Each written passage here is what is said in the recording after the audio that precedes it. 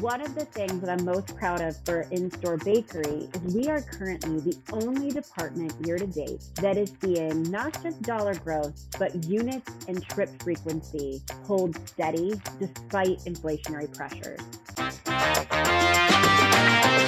Welcome to Sense Sliced Bread. I'm your host, Charlotte Ashley, editor of Baking and Snack. Whether bread and rolls, sweet goods and snack cakes, or cookies and crackers, you're probably selling your product into a variety of channels. In Season 12 of Sense Sliced Bread, we're taking a look at how some of the main channels for bakery and snacks have changed over the past 3 years and how you can better adapt your portfolio and business to meet the needs of your customers. In this episode, we welcome back Jonna Parker, team lead for Fresh at IRI, to give us some insight into how the in-store bakery is doing these days and what opportunities this section of the supermarket offers bakers. Welcome to Sense Sliced Bread, Jonna. Thanks so much for having me back, Charlotte. Definitely one of my highlights of the year.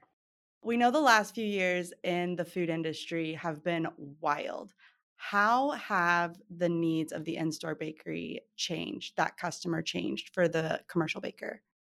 I think it's important, so much of the in-store bakery has been a subject in both good and bad of macro food trends. And as we look back at these last 3 years, we as a bakery industry, for my 20 years that I've been here and working in this space, we've been able to pretty much look at the few years before and make a few tweaks and say that's what our go forward plan is going to look like.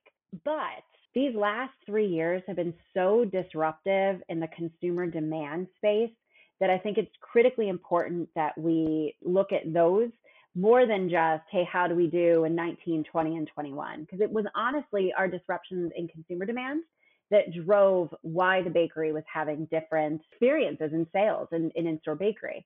So first off, of course, 2020 was the year that everything became much more homebound.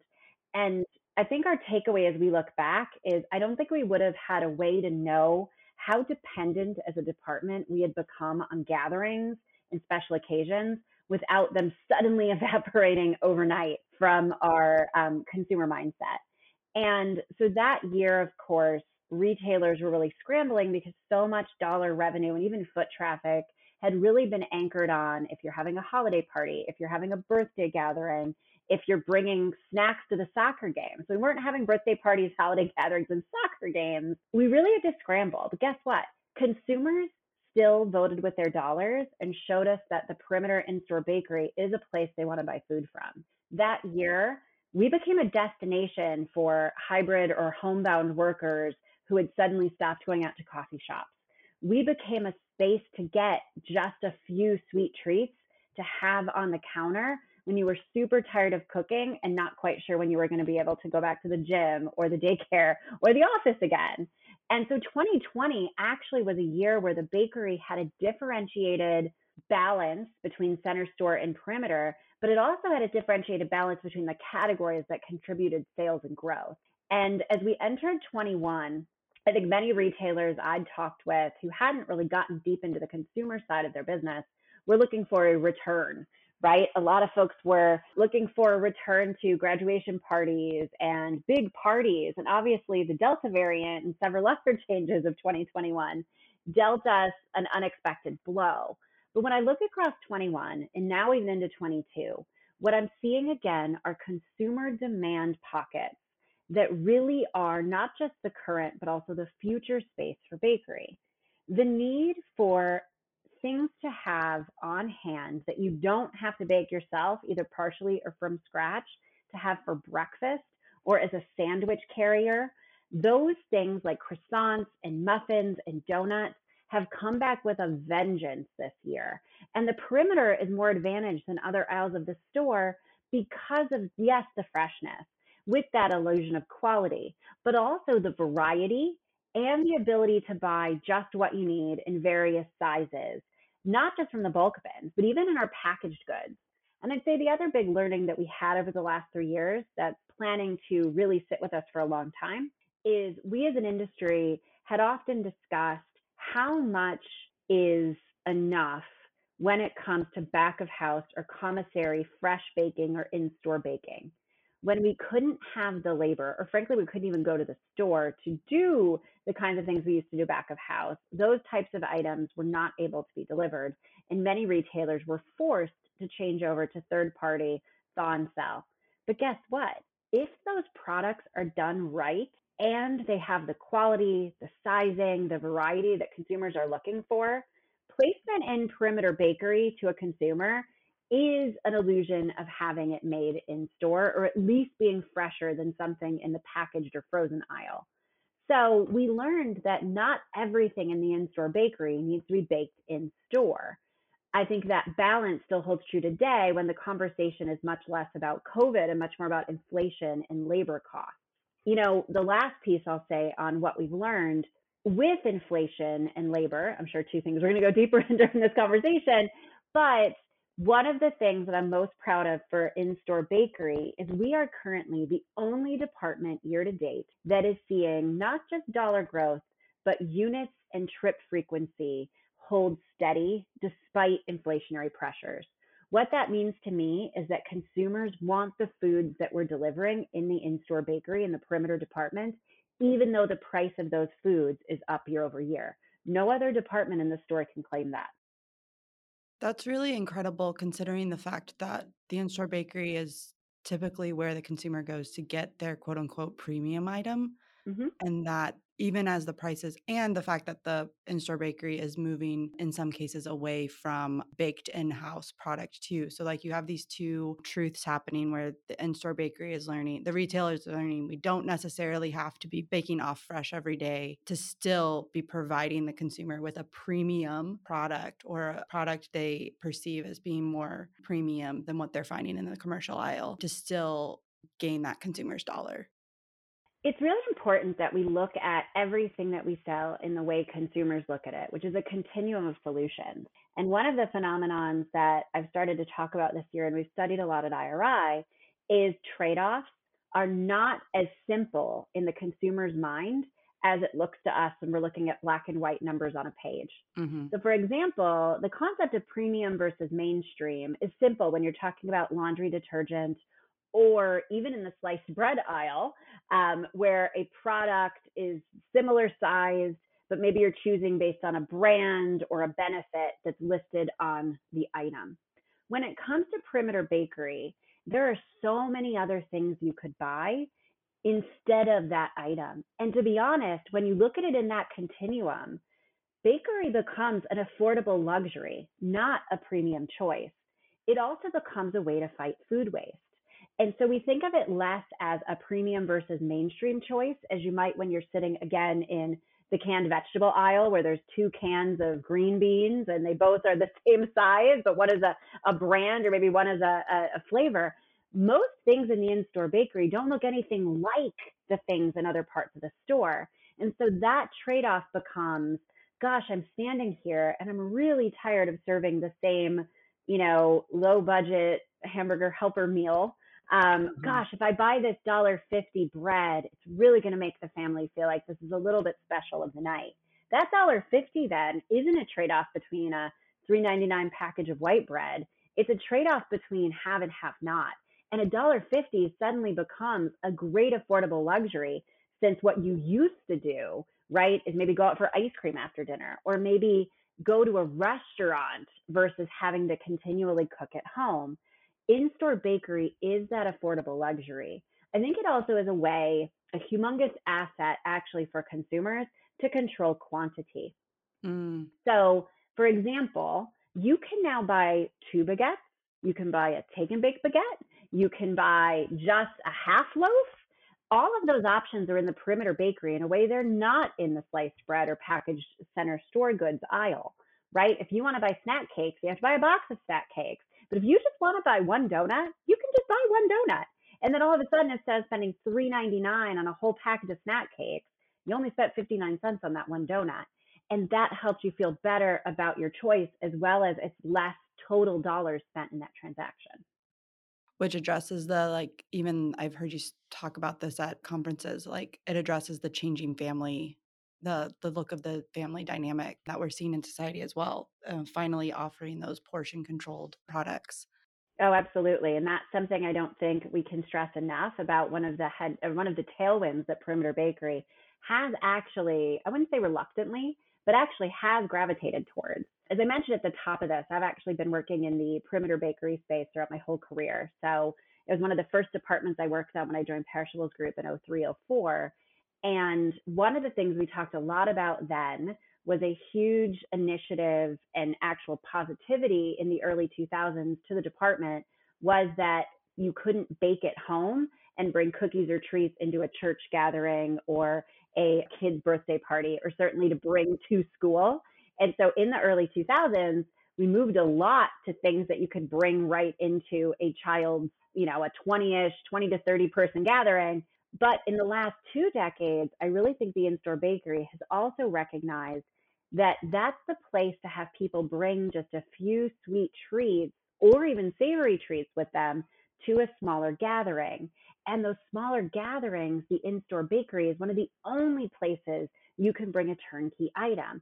If you go to the ice cream aisle, if you go to center store, those package sizes and quantities are just so much larger than you can find in in-store bakery.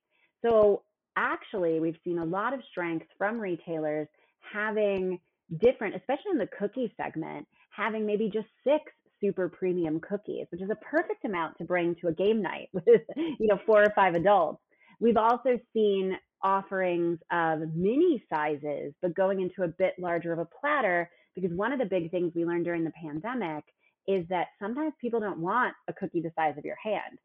Sometimes they feel a little bit better if they just have a cookie the size of a nibble. And all of those pieces, again, are places that the in-store bakery naturally does really well. And then the last piece, of course, where I think we've really seen this in the bread, buns, rolls, croissants, English muffin sector, is that the average American household currently only has 2 people present. Hmm. When we say that, there's really only about 26% of US households that have multiple adults and multiple children. Because of that, this concept of the family being our primary household target has really evolved. And again, as the rest of the store has started to think about that, in-store bakery naturally already had smaller package sizes, and with the service in bulk cases and even just some smaller packages for more grab and go or smaller price points, we're already well positioned for smaller households, or the fact that there might only be one sweet treat or carb eater in the household. And that's also favored in-store bakery in this shifting household dynamic. What I'm hearing you say is we're seeing the in-store bakery as a place where consumers are shopping to get inspired, to find something special. They're looking for smaller package size, smaller portion sizes. And then the retailer itself has a labor challenge in the back of the bakery. How are all of these things impacting what retailers are looking for from the commercial bakeries, our listeners that are supplying them, the breads, the rolls, the cakes, the donuts? Yeah, the future of bakery is something I've been talking a lot about with the supplier and retail community. And believe me, the majority of the industry still operates the way all industries operate. What worked last year? What are we going to do next year? And certainly, given the labor, supply constraint, and cost challenges, a lot of focus on margins and how we can continue to keep price points at a palatable amount. But I think the really interesting conversations that I'm seeing pick up momentum is again talking about where are the opportunities. In-store bakery has about 90%, 95% of US households buying at least one thing at one store throughout the point of the year. However, the real opportunity for huge growth in this space is to increase frequency. We've done some excellent research with a major supplier who is partnering with retailers to talk about what is going to continue to increase bakery purchase frequency as well as bakery purchase depth. And the answer to that comes in thinking about the department holistically. So labor challenges are a real issue. Most bakeries have hundreds, if not even approaching 1,000 different SKUs in that space. And yet the challenge is that not every retailer is seeing that engagement, and they're not seeing, let's say, someone who is a regular consumer of bread also try their muffins, Or let's say someone who's coming in for a breakfast solution, also occasionally picking up something for dessert. Those types of connectivity options are ways you can maximize your existing assortment, and you can do it through signage, suggestive selling, internet promotions, offering a buy this, get that discount, all things that you can do without having to fundamentally change your back of house operation or the amount of labor that you have today. You're already putting up signage. You're already leveraging your perimeter placement when you put out a display table referencing right now, right? Pumpkin spice everything. Adding a buy this, get that feature add to your promotional strategy is a low cost way we can maximize that frequency and gain deeper depth of cross purchasing within the department. So that's something I've been advocating and talking a lot about with, and I know several suppliers are doing deeper research on which consumer groups are most likely to buy with what in order to try to test and learn on those kinds of scenarios. But I hope that in just a few years, we're going to see that the retailers doing those types of promotions are the ones having the best loyalty. And actually, they're doing things using items they already have and processes already in place.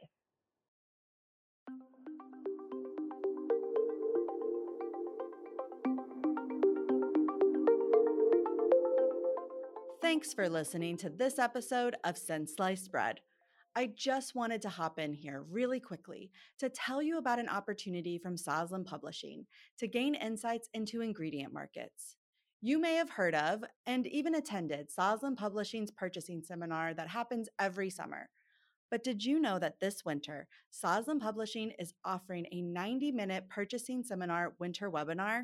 On December 7th at 3 p.m. Eastern, you'll hear from market and weather experts on what they expect the future will bring for ingredients. Between war, inflation, and weather and logistics challenges, your purchasing managers need these insights more than ever. Go to purchasingseminar.com to register. And now back to the show. You talked a lot about consumer needs in the in-store bakery and how they've changed. How is that changing the product offerings that in-store bakeries are stocking in that section? You know what's interesting is that we did an analysis for some of our work with IDDBA where we do our annual State of Bakery, which we recorded last month for their membership. And we dive deep into flavors, sizes, and segments, all things we can get to within our data that look at those, quote, trendy flavors, package sizes, ideas for innovation. And to be honest, we didn't see anything that was truly mind blowing because I think what we have to anchor on is my guess, looking at the national assortment and then diving into specific retailers and looking at what they carry, odds are you probably already are carrying the foods that matter to your consumers. And frankly, if you're seeing things decline, an example I give is throughout the last several months of this year, one of the spaces of weakness in the in-store bakery has been pastries. And what we found in that is that really it's that most retailers in their pastry and Danish assortment are sticking relatively close to the vest. And honestly, the sizes and varieties are not varying from store to store. Guess what? One of the consumer groups that's been most interested in cutting out ancillary purchases in light of price inflation is the older consumer group. Even if they are necessarily not having income constraints, baby boomers and older generations are those where we've seen kind of scale back on things that they feel are extra. Guess who also drastically over-indexes in traditional Danishes? Older consumers. So that's a situation where I actually think assortment mix up and a change and an offering something that's new and unique and different would have stemmed that category from losing those sales. But for the most part, what's selling really well is more consumers discovering what is available in the in-store bakery. So where I think actually some of the newer and more interesting things that are happening, I hate to say it, aren't happening in traditional grocery retail. Where I'm seeing some really interesting things make headroads are in channels that have a more limited assortment. So for example, we've been seeing some really interesting gifting type products, as well as things like a healthy, fresh granola or energy bite actually hitting in the club channel. And why those things I think are resonating better in the club channel than maybe in traditional grocers that even have those offerings is because they stand out. At a Costco or a Sam's Club, they only offer anywhere between 10 and 20 SKUs of what we would call traditional in store bakery breakfast, morning, or dessert items. And so something new stands out huge. And again, I think it's harder to find those items that are healthier or that are maybe more for a gifting occasion in a very large set of items in the in store bakery. And I think people are carrying those items and then I hear that they don't do well. Well, they might be on the third shelf in a secondary rounder behind the traditional muffins or the traditional pastries. So how is someone who's used to buying a Cliff Bar from the, energy and snack bar aisle going to know you even have energy focused Omega Bite granola, right? I think that's why we're not necessarily seeing what's new hit well in the traditional grocery. It's being lost. Whereas in club, we also have seen some really interesting flavors that skew more ethnic, certainly more seasonal, certainly more wider variety of items, also hit in some of the more specialty channels as those channels are looking to regain sales in light of the fact that we're back to more frequent trips to multiple outlets. Traditional grocery, we've been selling a lot of the same stuff forever, so some of the newer items aren't popping. So let's touch briefly on e-commerce. How is that impacting the in-store bakery? Because I know the perimeter has kind of struggled with adopting e-commerce and trying to find a way to make that work. Yeah, one of the biggest trends in e-commerce was before the pandemic, fresh was slow to adopt because there's still an overarching belief that consumers wanted to touch, feel, taste, and see. The pandemic required many people to open their eyes up to the convenience of online grocery.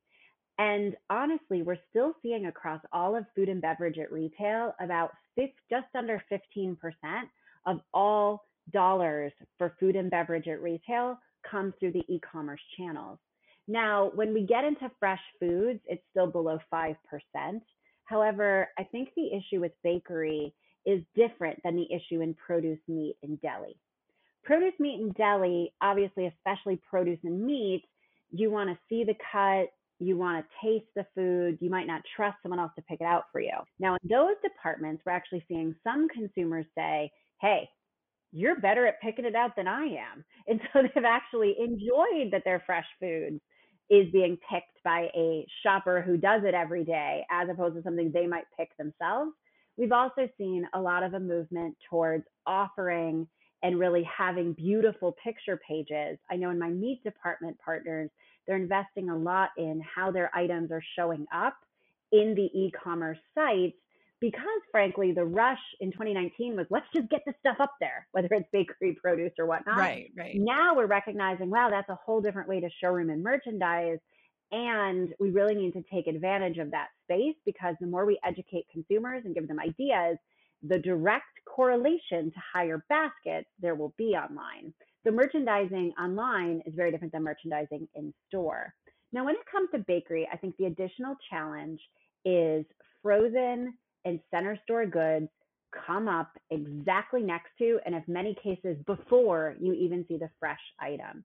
A consumer is not necessarily going to say a fresh brand artisan bread of blah, blah, blah, like we label it within the store, right? They're going to type in bread. And then they're going to be frustrated that they have to cull through page upon things that are irrelevant as they look for that artisan baguette with XYZ claims and brands. I think we have to take into account for the first time ever, the perimeter will be evaluated right next to the frozen and center store aisle and really play up in an online merchandising environment why the perimeter choice makes sense. That means keyword coding, that means imagery, because to be honest, I, of course, am a bakery lover in addition to a bakery analyst, and it's been incredibly frustrating to find fresh pastries. But I'll tell you, I actually have converted about 50% of my grocery shopping to online ordering. And I now am loyal to a specific .com grocer because they offer a unique pastry that I can't get anywhere else. And it came up because I honestly randomly one day typed in words I use when I order my Starbucks pastry. And lo and behold, this item that I'd never been offered before popped up that looked a lot and was a lot like what I used to order at the coffee shop. And now I order it every week. And I'm loyal to the rest of my basket because they're delivering that coffee shop experience at a better price point on my shelf before I sit at my home office every day. That's the power of merchandising online, and it's a fresh bakery item I never would have found because when I typed in Danish or morning bakery or something like that, everything else I was given was center store. And luckily, this .com, which is a very large .com, well known for suggestive selling and the rest of things outside of grocery, happened to pop up. And yeah, I'm now loyal because every morning I look forward to that fresh bakery item and I can't get it anywhere else. That's how .com, whether you're a brick and mortar retailer or a pure play, if you're marketing or merchandising a very specific item, get it in people's baskets, carts, front pages. And because we're in the online environment, you can do that far more cost effectively because digital advertising has the benefit of being able to target based on past purchases and consumer behavior in a way an in-store experience never could. So I think that's why e-commerce, frankly, for perimeter bakery, where we've had challenges launching items that are unique and different, could be far more effective at becoming a loyalty driver for retailers than ever before.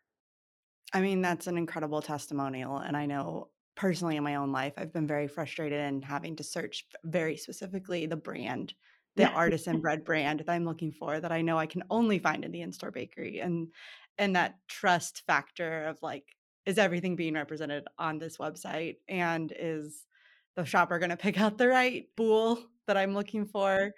Well, that is where brands, just real quick, I think it's where we have to rethink the brand in-store bakery. The reason brands got prominent in the 20th century was a way to deliver consistency, and that is where that brand trust was originally born. In an online environment where you can shop just as easily between your local grocer, your specialty market, and your big box store, how are we going to say choose this over that when you might not yet have a relationship with that bakery? Brands can actually be a way to deliver that trust. And I hate to say this to our retail partners because I know that they're all incented to grow their private label. The reality, though, is that not everyone can say, I'm freshest in the marketplace. We've seen tremendous channel share gains made by big box retailers and differentiated smaller retailers by standing for something other than fresh. When you can get your batteries, Cheerios, laundry detergent anywhere at a value, how is your brand, your in-store bakery going to stand out and deliver a consistent message? If there's 5 guys in town and girls marketing themselves as your fresh local grocer, you got to stand for something else then. Maybe it's convenience, maybe it's variety, maybe it's the fact you're the only place to get this Epicurean level branded bread. Those types of things are going to stand out, not just that you're freshest. So, Jonna, as we're wrapping up our conversation, what would you say are the opportunities for commercial bakers to either increase their sales and their business in the in-store channel, or where are the opportunities for them to better serve the retailer customer, the in-store bakery customer? Yeah, I mean, for me, the number one thing I would do if I was still on the supplier side and not working for a market research firm, and I'm saying this 100% genuinely, I would look at who is not buying today and how I deliver something to them to capture that unmet need customer. So whether that be, let's say, obviously many of you know, I was with a major bread brand and supplier and was bread category director there for a while. Really, we were always having amazing things that our chefs and our bakers were coming up with or were going through our food service stores. But I wish I would have had the power to look at who's buying us today, who's not buying us from a consumer standpoint, and where with our retail partners are they not capturing people who are shopping in their stores to buy our food? And then I'd work backwards. Once I had that insight, the rest of my strategy and plan became clear.